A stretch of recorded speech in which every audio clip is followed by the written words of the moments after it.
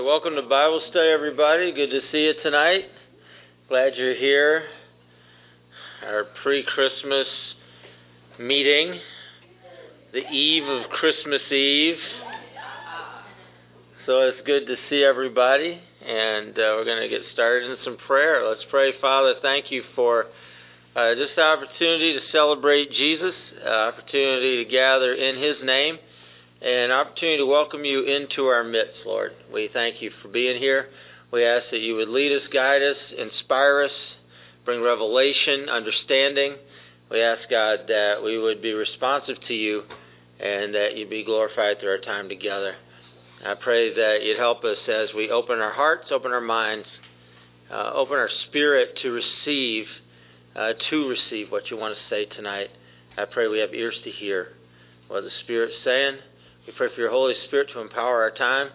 We pray for your Holy Spirit to prepare us and make us ready to receive. We give you thanks, give you honor and praise in Jesus' name. Amen. Amen. If you have your Bibles, we're going to open up to Luke chapter 1. Luke chapter 1. And if you need a Bible, you can grab one off the table. We have Bibles for you to use. And you can feel free to grab a Bible. If you need a Bible, you can take it with you. We obtain Bibles to give away, and you can just consider that our Christmas gift to you during this Yuletide season. Yes. As you're looking into Luke chapter 1, I just want to remind you that we have an interactive feature in Bible study. And this is mainly for our podcast listeners.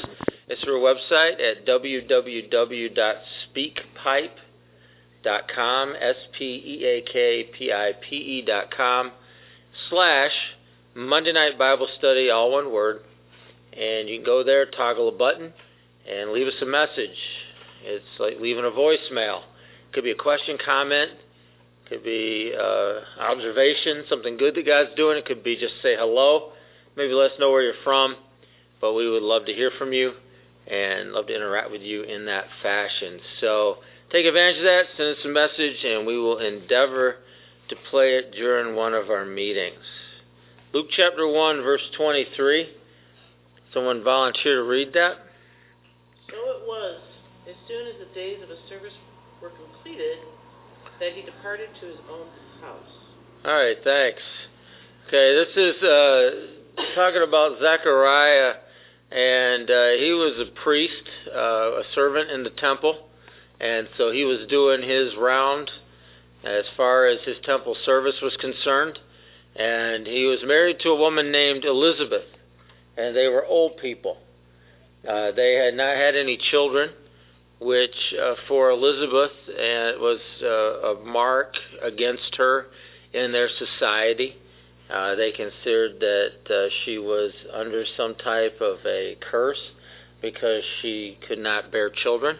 And so she bore that as part of their society and part of the way that they saw things. As she bore that as a mark of shame in her life. And Zechariah, he was just an old guy that was someone that worked in the temple, was faithful. And like I said, he was just getting done with his shift. And usually the shift lasted for a week when the priests would come.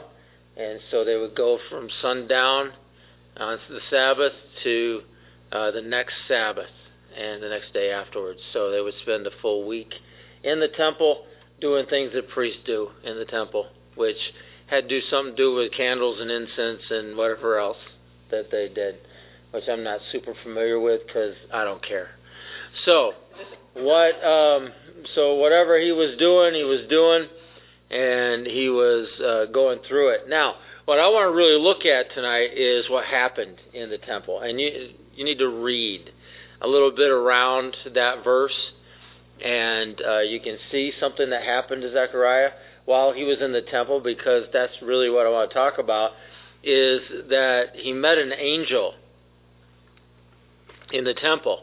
And a couple things I want to point out about that. One is meeting an angel in the temple.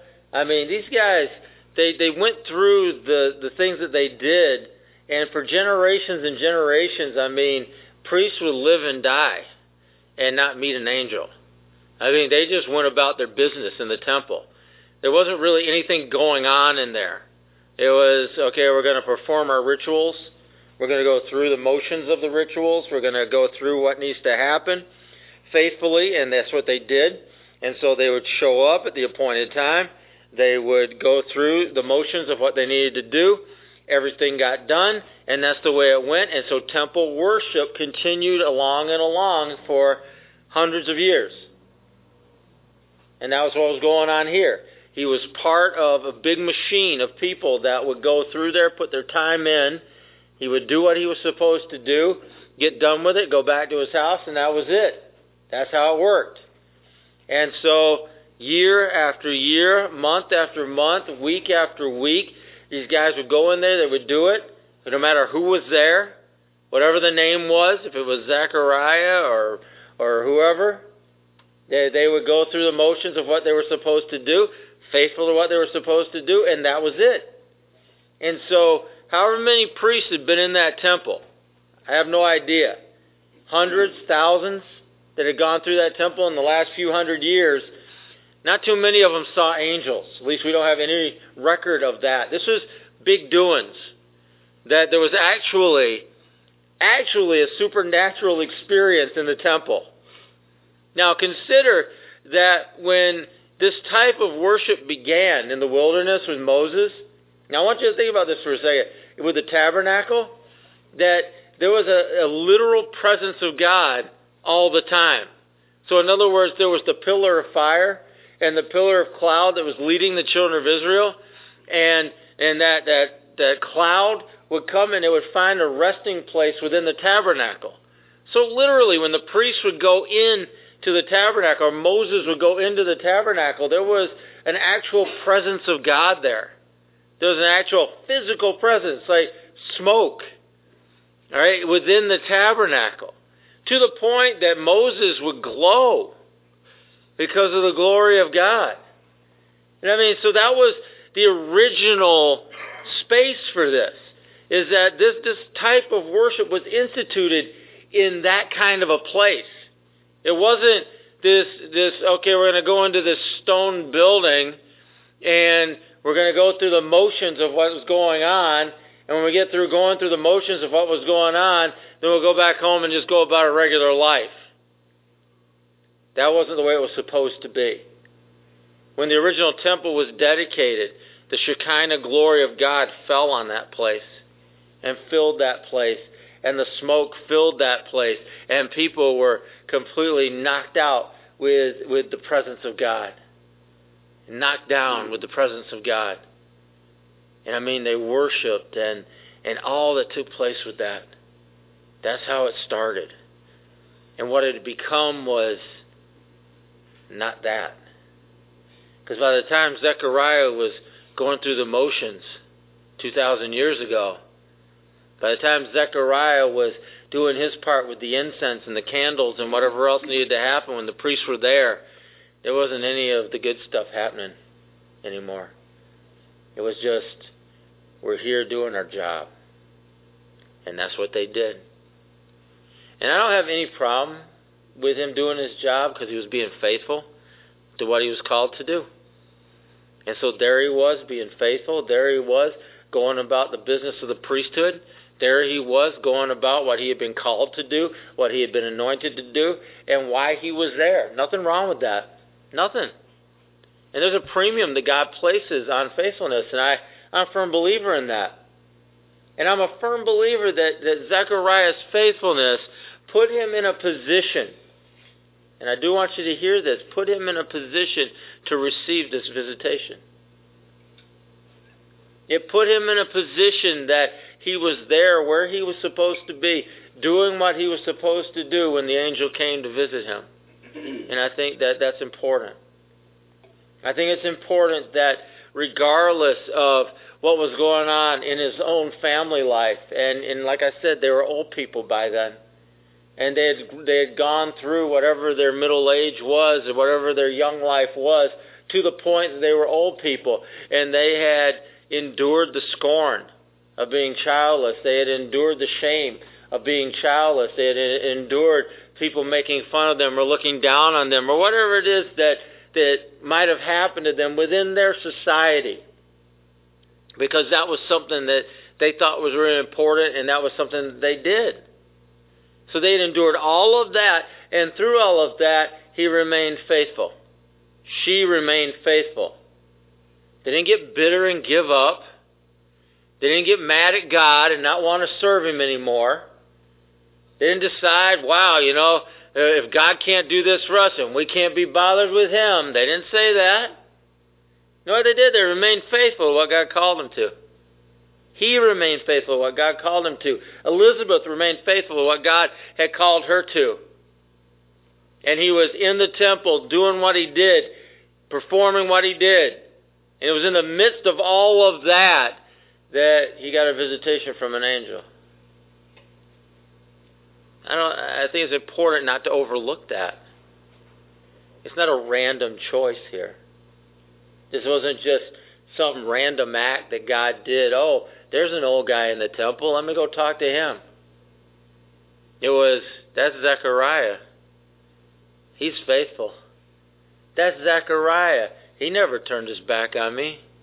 That's Zechariah. He still loves me.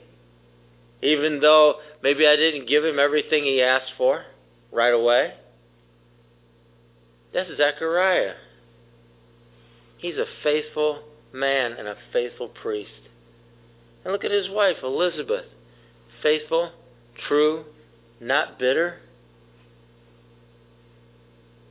I think I'm going to go talk to them.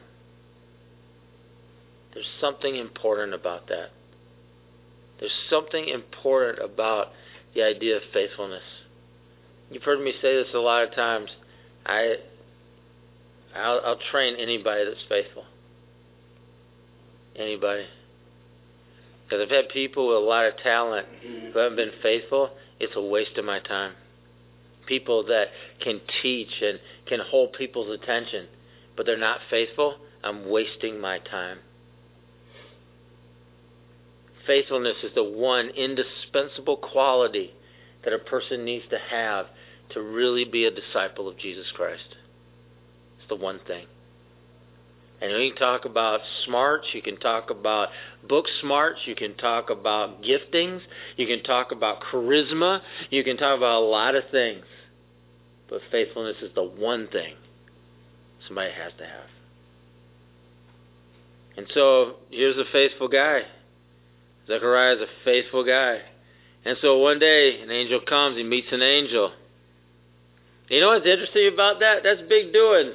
I mean, how many hundreds of years? We don't know, but angels hadn't been showing up on a regular basis at the temple, all right? And so an angel shows up in the temple. He's going about his duty. The angel shows up, talks to him, gives him an awesome word, okay? Awesome word.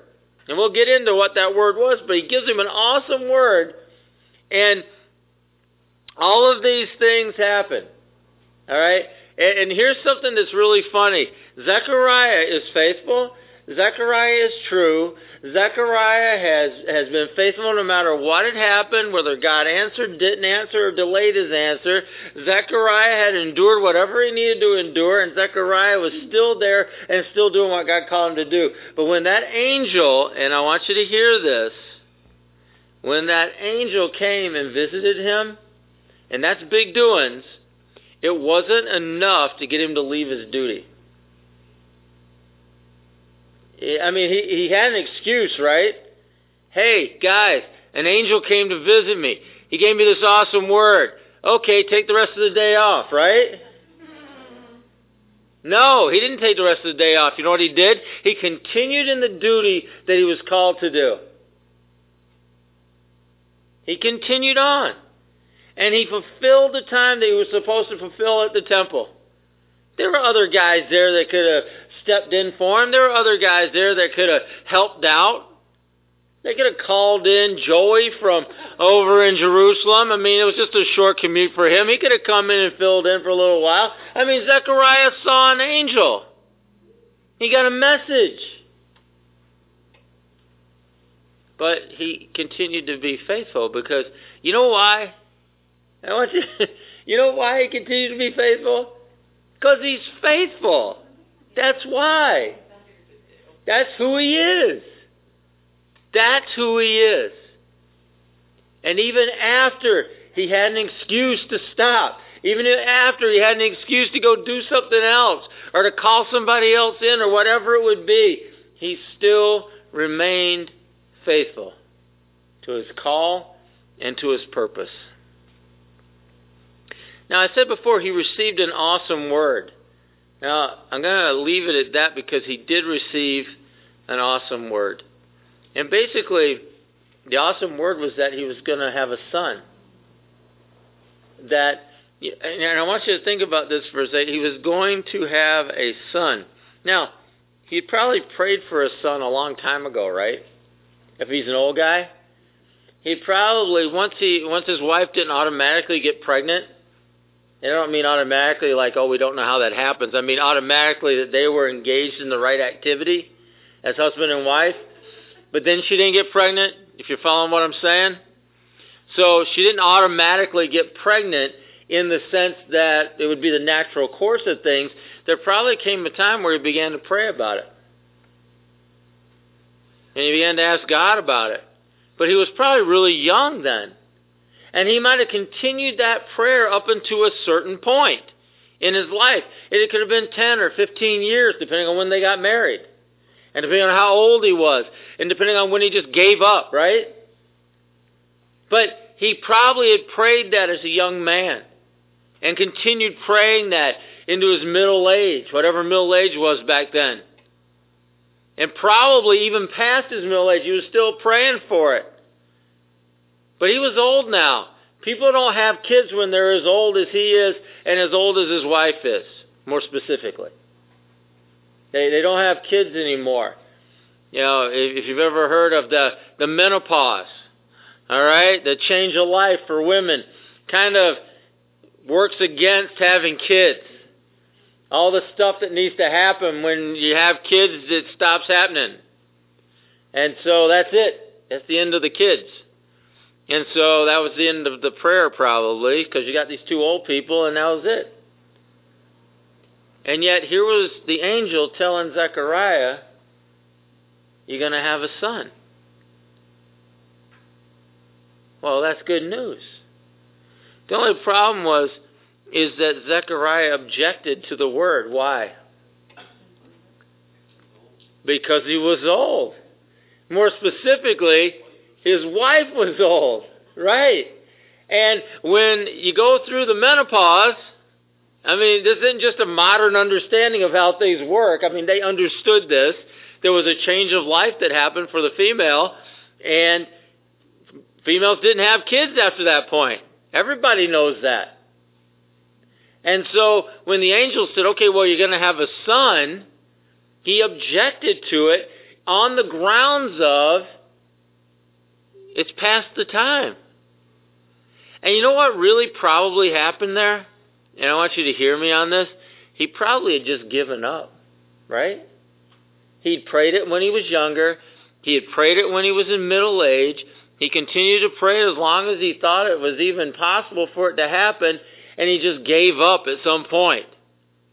And here, after he'd given up, an angel shows up in the temple while he's going about his business as a priest and says, oh, Zechariah, you're going to have a son. Congratulations. And he objected to that in the sense of, how in the world is that ever going to happen? Now, but isn't that what a miracle is? Isn't that what a miracle is supposed to be? And half the time, miracles are easier to believe when you don't know how it works. Okay? No, do you understand what I mean by that? Miracles are easier to believe if you don't know how something works. I think so. All right? Because I know people that are really good at praying for cars. Like for cars to be healed or fixed or whatever. I'm terrible at it. I'm not the person to pray for that. Because I have enough rudimentary understanding of how stuff fits together and works. And I'm not saying I won't pray for it, because I do. But it's harder for me to do that than it is for some people who have no idea how a car works. Oh, wow, my car just stopped. All right. They're the person I want to pray for my car to work. Is that person who has no idea what's going on. Because it's easier to believe for it. Because it's not, oh, well, the A, B, C, and D have to happen. No, just one thing needs to happen. The car needs to run. All right? So I'm going to pray for that, and that's it. There's no diagnosis going on in anybody's head anymore. All right? Like there would be in mine. Like, oh, okay, well, how'd this happen? Well, what's probably wrong? What should I check next? Nope, just run. Just run. But that's true for a lot of things. That's true for a lot of things. You think about places that are still seeing high volume of miracles. They're in places where there's still a little bit of wonder about how things work. And I'm not saying that in any negative fashion. I'm just saying that that's the case. That maybe medical knowledge is not as widespread as it is here. Maybe it's in places where people don't check WebMD every time they have an ache or a pain, or their stomach feels funny. Maybe it's in places where there just isn't that kind of access to medical care where they can just make a phone call or just drive down to urgent care when they feel like it. Maybe it's in places that don't have the same kind of medicine we do, or have the same kind of access to medicine we do, or diagnostic equipment. Maybe it's in places where you can't just take an X-ray whenever you feel like it, or an MRI, or a CT scan. Maybe it's in places where there's still a little bit of wonder about what's really wrong, and we just really need to trust God for this one. Let's pray and let's believe together for healing. And so I see things like that, or you could apply this to a lot of different things. And what you see in Zechariah is here is a natural human process that he understood. Here's a natural human process that not only did he understand it, everybody kind of knows how that works. And everybody kind of knows that after a certain point, it doesn't work anymore. And everybody kind of knows that after a certain point, you just give up and you don't think about it anymore. It's just done. That's what everybody knows. And so then when the angel comes and says, oh, you're going to have a son, that's the miracle part. That's the miracle part. And if he didn't know how it worked, and he didn't know about the age thing, and he didn't know that it was too late, and he didn't know to give up, he probably wouldn't have rejected it. He probably wouldn't have come against it in his own heart or objected to it in his own mind the way that he did. And so I want to encourage you to leave a little bit of wonder in your life. I'm talking about this Sunday, and I want to encourage you again about this. It's good to have a little bit of wonder. You know, that's how men and women, believers, in this day and age, can still walk on water. Because they do. Accounts after accounts of people walking on water. There's an account of a guy in India that would cross a river walking on water every day. Go across and then come back. Not because he's showing off, because he has to get somewhere on the other side, And then he just comes and he walks back. How? He just believes it.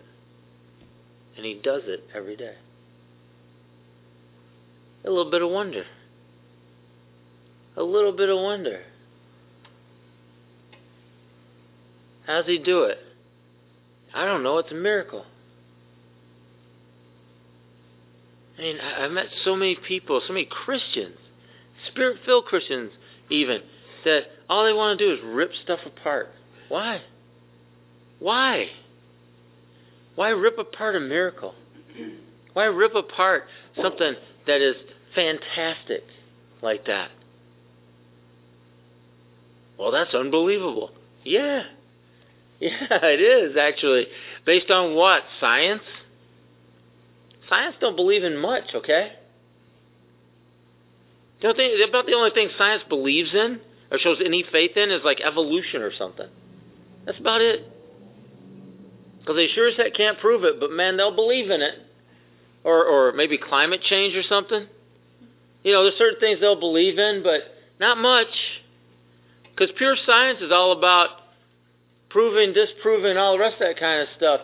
Well, we're not really applying the scientific method to the miracles of God. Because that's not what it's for. That's not what it's for. See, we need a little bit of wonder for that. We need a little bit of slack to our rigid reality. Because who's not seeing miracles? Western Europe? Right? Who's not seeing miracles? United States, North America, Canada? Yeah. Yeah, you mean God doesn't jump through our hoop of the scientific method to go about his business? Well, maybe sometimes, I guess. But not as much as we see him moving elsewhere. That's for sure. So Zechariah, he's a good example. This is something he's familiar with, something he knows how it works. He objected to what the angel told him. And that was a good word, too. That was a good word. And I'm not taking away from him. He's faithful. I'm not taking away from him. He's not bitter. I'm not taking away from him that he's somebody that can be counted on. He's somebody that God picked out to give this message to. Right? I'm not taking anything away from the guy. All I'm telling you is that he objected to something because he knew how it worked. That's us, isn't it? So hold on to that. And so he's going to have a son. And here's what, remember he prayed that prayer when he was young, middle-aged, whatever? Okay, so now God's answering the prayer. Well, he gave up on it. Well, that doesn't mean the prayer wasn't made, did it? Doesn't mean he didn't ask for it. Didn't mean he was faithful to ask for it for how many years?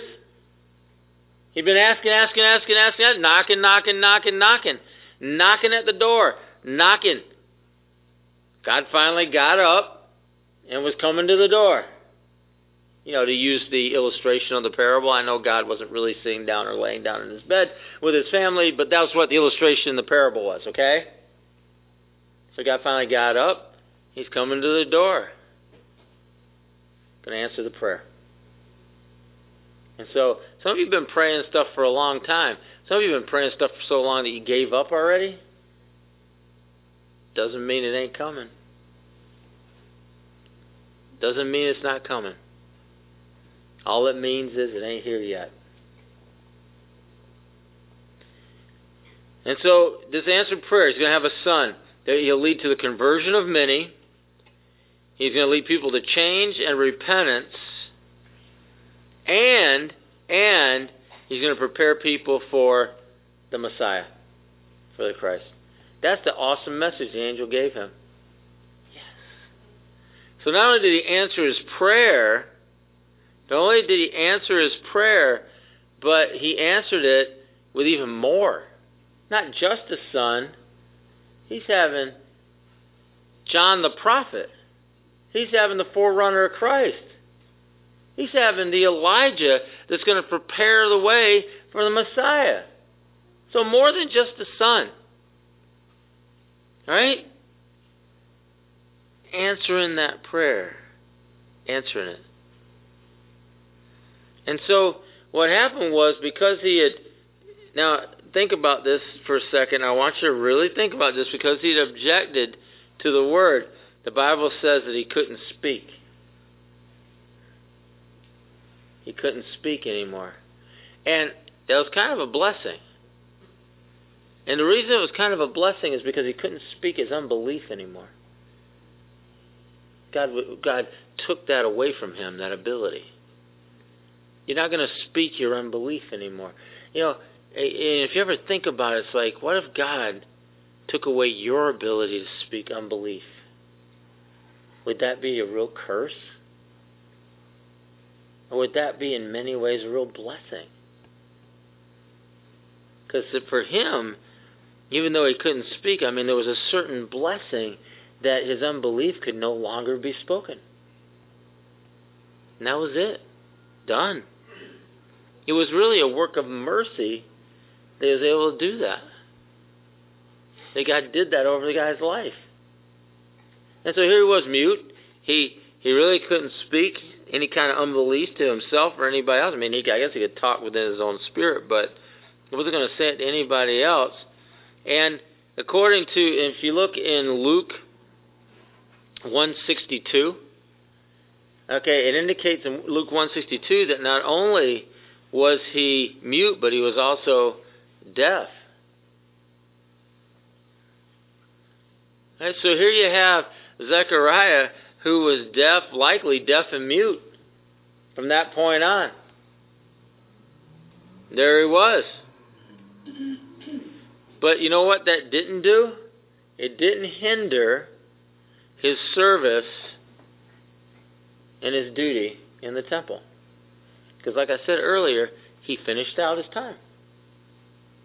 So not being able to speak and not being able to hear did not hinder his work and his service in the temple. In fact, there were certain things that being deaf or mute could hinder for a person in that society. But one of those things was not serving as a priest in the temple. Being deaf and mute did not hinder your service as a priest in the temple. By law, you were not disqualified. And so he just did his duty. So even after he got an angelic visitation, big doings, even after the angel gave him an awesome message, should have made him happy, going to have a son, and he's going to be not just a son, but he's going to be the forerunner of the Christ. And on top of that, his prayer that had been praying for so long, however many decades he'd been praying this prayer, was finally answered. Big doings all over the place, and he is deaf and mute. Definitely should call Joy to fill in for the rest of the time, right? No, he finished up his time. And I want you to consider how faithful that shows him to be. Period. Period. Understand that. He's deaf and mute, and he's still not bitter enough to quit. Right? Right. He just kept going. Just kept going. Finished out his time, and then the Bible said he went home. You see, he finished his duties in the temple. He finished up. There's a word there, in some of your older Bibles would say ministration. He finished his ministration in the temple. And it conveys a similar meaning as a verse in Hebrews 1:14. And that verse in Hebrews 1:14 talks about ministering spirits. All right? And that's kind of an important verse because it talks about how we're ministered to as a people spiritually. And we're ministered to very similarly in our spirit as God is ministered to in heaven. And so as Zechariah is finishing out his ministration, it conveys that similar meaning as that ministering spirit that ministers to us, that ministers even to the Father. And there's something sacred about that. There's something important about that. There's something as a type, as a way of seeing it and physically portrayed, that I think sometimes we look at some of the things we do and it's like, wow, that doesn't seem really that important, or nobody notices it. Right? Right. Yeah, but how often do you notice angels ministering to you? Ever? Do you ever notice that? Do you ever notice angels that are taking care of you, angels that are watching out for you, angels that are looking out for your well-being or protecting you, angels that are actually ministering? And I mean, this is touching you, ministering to your spirit. Do you ever notice? Do you care? Good thing they don't have the same attitude we do. Because if they did, we'd be in a lot of trouble. But they don't. I guess maybe some of them did. They were cast out of heaven. All right? Because there's something really demonic about it. Literally. I'm not saying that like, oh, this is indicating some type of demonic oppression or something like that. I'm not saying that. I'm saying it's characteristic of the angels that were cast out of heaven. That's what it's characteristic of. To entertain those kind of thoughts and to live in those. Because our ministry and the ministration that God has called us to, some of it is going to be obvious and some of it is not. Some of it people are going to see and appreciate, and some of it will go unnoticed for the rest of our lives. We don't do it to be noticed. We don't do it to receive attention. We don't do it to receive praise. We don't do it to have somebody tell us, "Attaboy, way to go." We do it because it's our call. Or we do it because it's the instruction of the Holy Spirit. Or we do it because it's what God has laid out for us and for our lives and our purpose. And if no one ever notices, no one ever sees, or no one ever cares, it matters not. It doesn't. Because this story would have been the same story if Zechariah had up and left the temple right after this happened and joy from East Jerusalem had filled in. Okay? We wouldn't have known that part. All we'd have known is Zechariah went back to his house. But he didn't. He finished his ministration in the temple. He finished his days, the usual order of the temple, from Sabbath to Sabbath. And if you want to see that, you can see in 2 Kings 11:5, where it talks about that.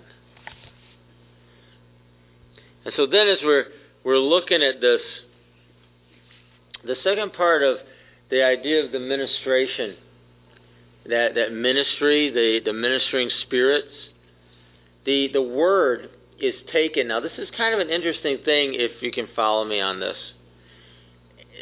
When Christianity was beginning to develop a language, a vocabulary, it needed a vocabulary to help people understand what it meant, what people meant when they were talking about the things in Christianity. Because they didn't want to continue using Jewish terms all the time, because they didn't exactly express what was happening.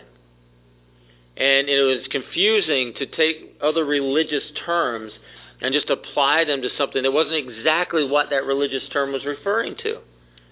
They also reached a point in their history, we reached a point in our history where we wanted to be differentiated from the Jewish religion.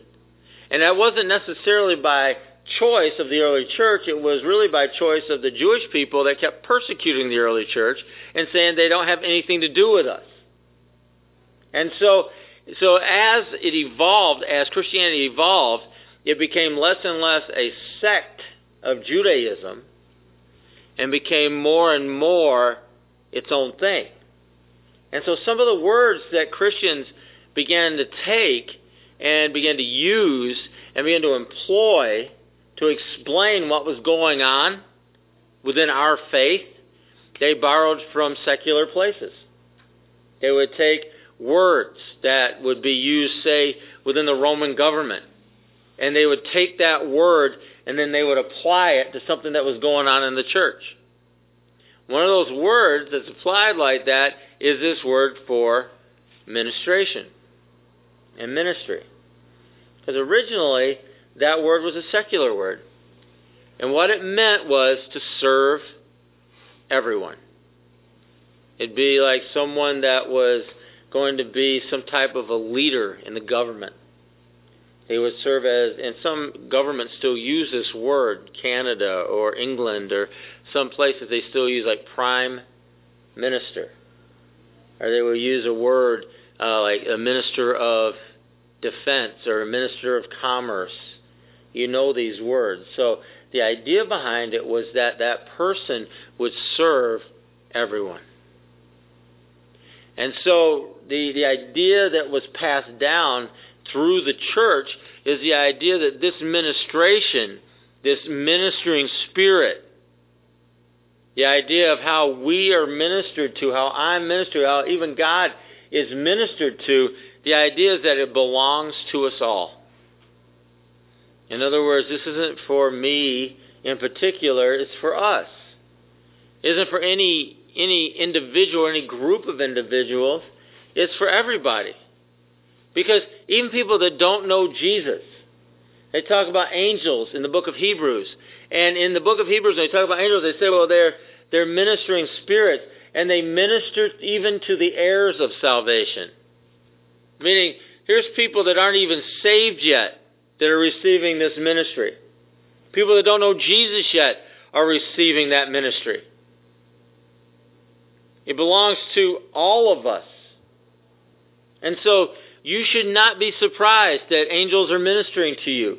You should not be shy about that. That should not be something that you wonder about. Oh, I wonder if the angels are ministering to me. Yeah, they minister to everybody. It's for us. It's for all of us. It belongs to every single one of us. And that's what God wants you to understand, is that He's provided for you spiritually. And that part of that spiritual provision is a physical and is an emotional provision too. That these angels can minister to us, body, soul, and spirit. When Jesus was in the wilderness, and the Bible talks about how He was tempted of the devil. And after He was tempted of the devil, He was hungry. What does it say angels brought for Him? You remember? Yeah. It brought for Him food that He could eat and stuff. So they were ministered to Him physically even. Good guess, Tim. I don't remember what it says, if it says bread or not, but I know it's food, and they provided for His needs. Well, right, they provided for His needs, but they provide for us. Body, soul, spirit, whatever your need is, they provide. Right? And I don't worship angels. I mean, I know it's Jesus that does, I know it's the Father that cares for us and stuff. They're just that means by which He chooses to do so. And there's nothing weird about that. He chooses to use us. Right? Doesn't He call us to go do stuff? Doesn't He give us and commission us to go do stuff? Doesn't He have us serve people? Doesn't He have us provide for people? Of course He does. That's part of His provision. It's part of the way He does things. So why is it weird that He would have angels do that? It's not weird. They're just a different kind of being. But they still do the same kind of work and the same kind of things, and they minister in some of the same kind of ways. And the fact that you don't see them doesn't mean it's not real. The fact that you don't hear them doesn't mean it's not real. And you got to keep that in mind. Because as you begin to accept that this happens, as you begin to accept that there are angels and there are spirits, that these ministering spirits that will minister to you, guess what might happen? You may begin to see them or notice them or recognize their ministry more. You might. Because at least you're sort of aware it's going on. I've always been shocked what you can do right in front of people if they don't expect it. I'm totally serious. Well, like when I hate to give away all my secrets, but I'd have interns, right? And new interns are famous for not paying attention to anything and being self-absorbed. It's just the way it is. And so I'd sit across from one of my interns. We were out having fellowship or something. We'd be eating, and I would just take my fork and I would just spear things off their plate and eat it right in front of them. And I know you think they noticed and they just didn't say anything. They really didn't notice. Yeah, I'm just thinking of one specific guy that just made me laugh all the time, because I'd be eating, there'd be a tot there, I'd stab a tot and just eat it, and just keep eating and talking at the same time, just while we were engaged in eating and talking together. Shockingly, wouldn't even notice. The same guy, I stole the hubcaps off his car one night, and I put them on somebody else's car. Good one. And this is a car he would see all the time. And I remember he talked to me, he's like, man, somebody stole my hubcaps, I'm so mad. I'm like, oh yeah, well, things happen. But they were right on a car in the same neighborhood that the kid lived in, all right? Not too far. And he would see them almost every day on that car. Never noticing. Never even noticing. So, this gets worse. So we're driving down to an outreach down in Ithaca. Okay? Just driving down. And the car that the stolen hubcaps were put on gets a flat tire. So it pulls over. The kid whose hubcaps were stolen on the car helps change the tire on the car.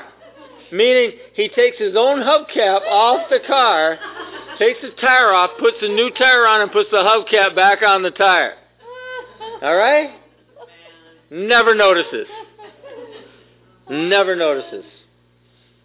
All right? Did that answer your question? Okay, good. All right, good. All right. There's lots of examples. I mean, I run the same stuff every year with the interns.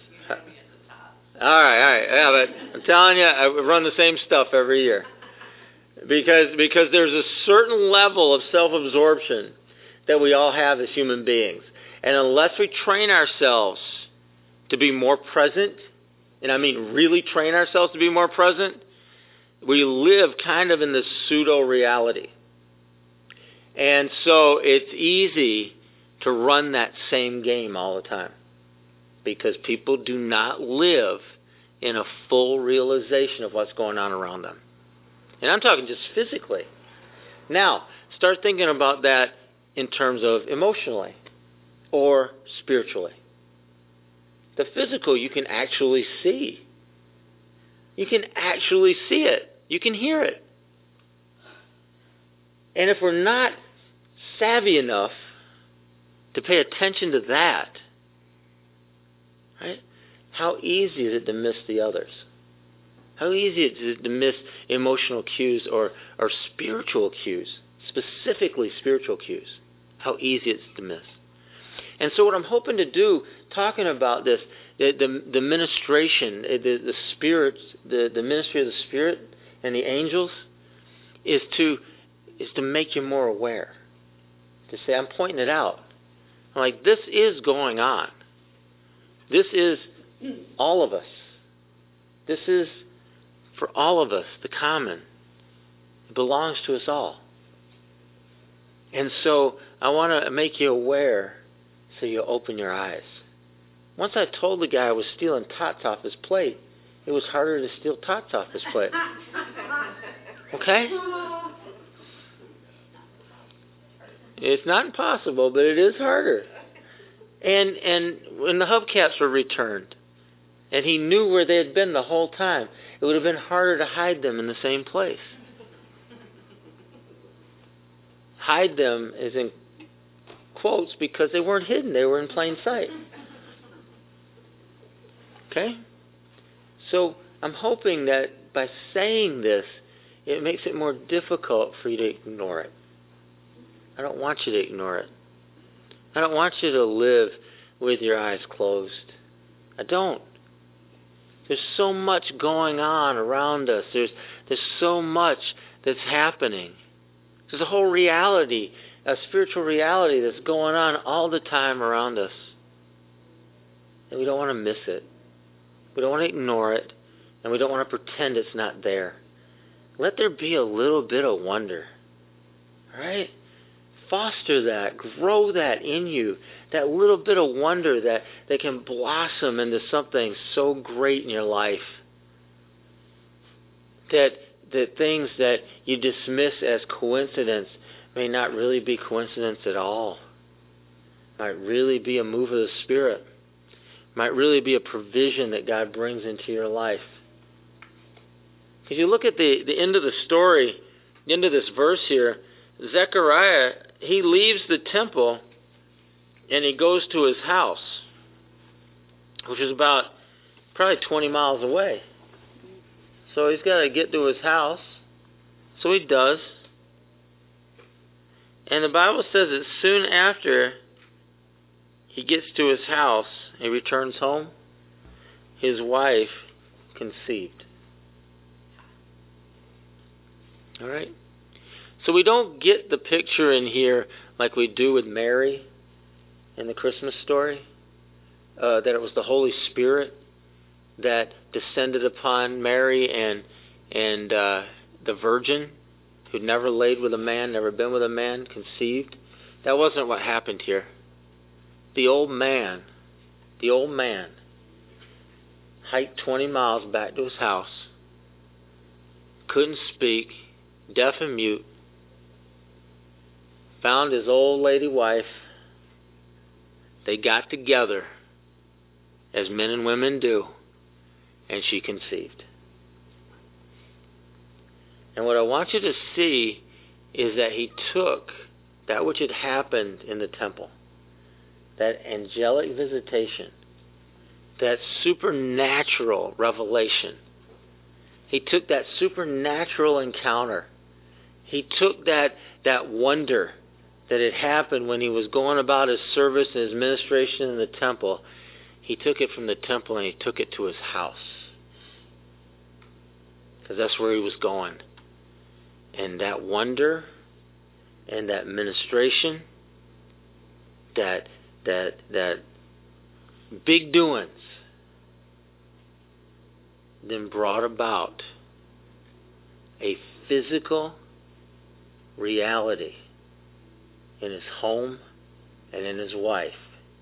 And 9 months later, she bore a son. So it's not that we get an experience. That's not what this is about. I could care less. I mean, I love having good experiences. I think it's fun and cool. I want to live in this stuff. I really do. I want to take it wherever I go. I want to deliver that ministry wherever I'm at. I want to be aware of what the Holy Spirit's doing. I want to be aware of what God is doing. I want to be aware of what angels are doing. I want to be aware of what God wants to have happen. And I want to see it happen. And I want to see that wonder doing wonderful things no matter where I'm at. So I look at those moments when we're in the presence of God. I look at those moments when we find ourselves, being just swallowed up in some kind of a revelation, or swallowed up in some kind of a meet-up with God or an angel or whatever it is. I look at those times and I say, but the Bible talks about, and there's a contrast here, and I want you to hear the contrast. The contrast is between Moses, you find this in Corinthians, who would go into the presence of God and his face would shine in that glory, and he'd put a mask on so that the children of Israel couldn't see the glory fade. Because he would come out of there and the glory would just begin to fade until the next time he could go in. Then it would be brightened up again, but then it would start to fade again. And he put a veil on so they couldn't see it. Well, the New Testament understanding of that is that we come into the presence of God, that glory doesn't fade. That's an Old Testament idea. That's an Old Testament idea. See, we're changed from glory to ever-increasing glory. So instead of fading, our glory that comes on us gets brighter and brighter and brighter. That's God's intent. That's God's purpose. That's God's plan. That's God's word. And you can believe it or don't, but that's what He says. And just let that intensity, let that glory increase from ever and ever and ever increasing glory in our lives. And so God took away their reproach and He brought blessing. He brought blessing. And you can read the rest of the story. It's a good one. It's a good one. And eventually he could talk again and hear. And everything worked out good. Right? So what's our response? And this is where I want to leave us tonight, is what's our response? You know, this is all around Christmas. Right here. What's our response? We got a good time of year right now. I want glory to ever increasing glory in my life. I want a little bit of wonder. I want to be aware, eyes wide open. This is God. This is what He's doing. This is what He has for my life. These are angels. Here's His presence. Here's the move of the Spirit. And have that kind of a sensitivity to the movings and revelations of God. And so I want to pray for that. I want to pray for that over us. And I want to encourage you to pray for that for yourself tonight. And let's ask God to make us more sensitive. Let's ask God that we'd open our eyes. Let's ask God that we'd be more aware and not in some weird half-sleep state all the time. Not so self-absorbed we're just missing it. But fully present. Father, thanks for your love for us, and I thank you, God, that you honor faithfulness.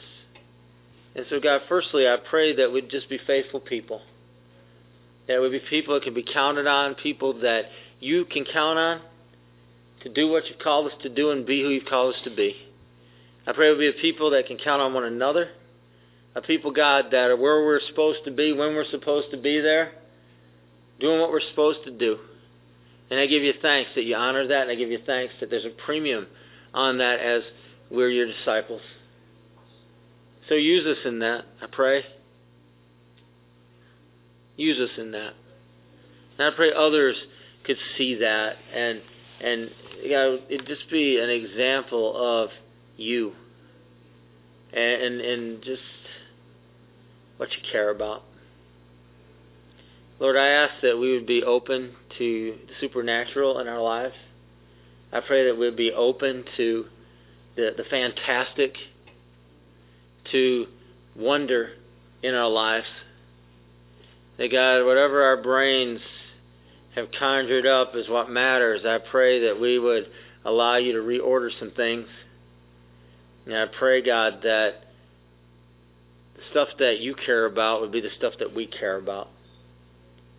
I thank you for your angels. I thank you, God, that they minister to us. I thank you, God, that it's something that belongs to all of us. And I just ask you that we'd be more and more aware, sensitized to their comings and their goings and the work that they're doing in us, recognizing their protection and recognizing, Lord God, them keeping us and helping us, body, soul, and spirit. That God, we would have an open heart to recognize your movings by your Holy Spirit, the spiritual things that are taking place around us, the different comings and goings, your voice when you speak to us, your vision when you pour it out. God, the revelation that you want to bring. God, dreams as we're sleeping, vision as we're awake. Be sensitive to you.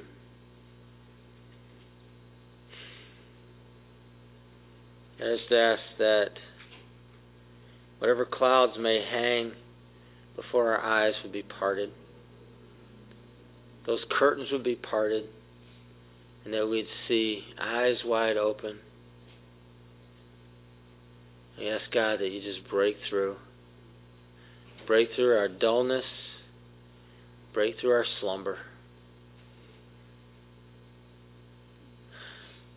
I pray a new awareness on your people. We give you thanks, and we give you honor. We ask this in Jesus' name. Let's agree by saying amen. UCF of Syracuse is a relational gathering of diversity in action. Economics, education, employment, background, and culture span the spectrum as we gather for the purpose of life in Christ. No, me and Christ are homies. That's good. He's really cool, you know. We super close, yo. Your homeboy? Yeah. All right. Anyways, so musicians, writers, painters. You know, my cousin's a painter. Yeah? What do you paint?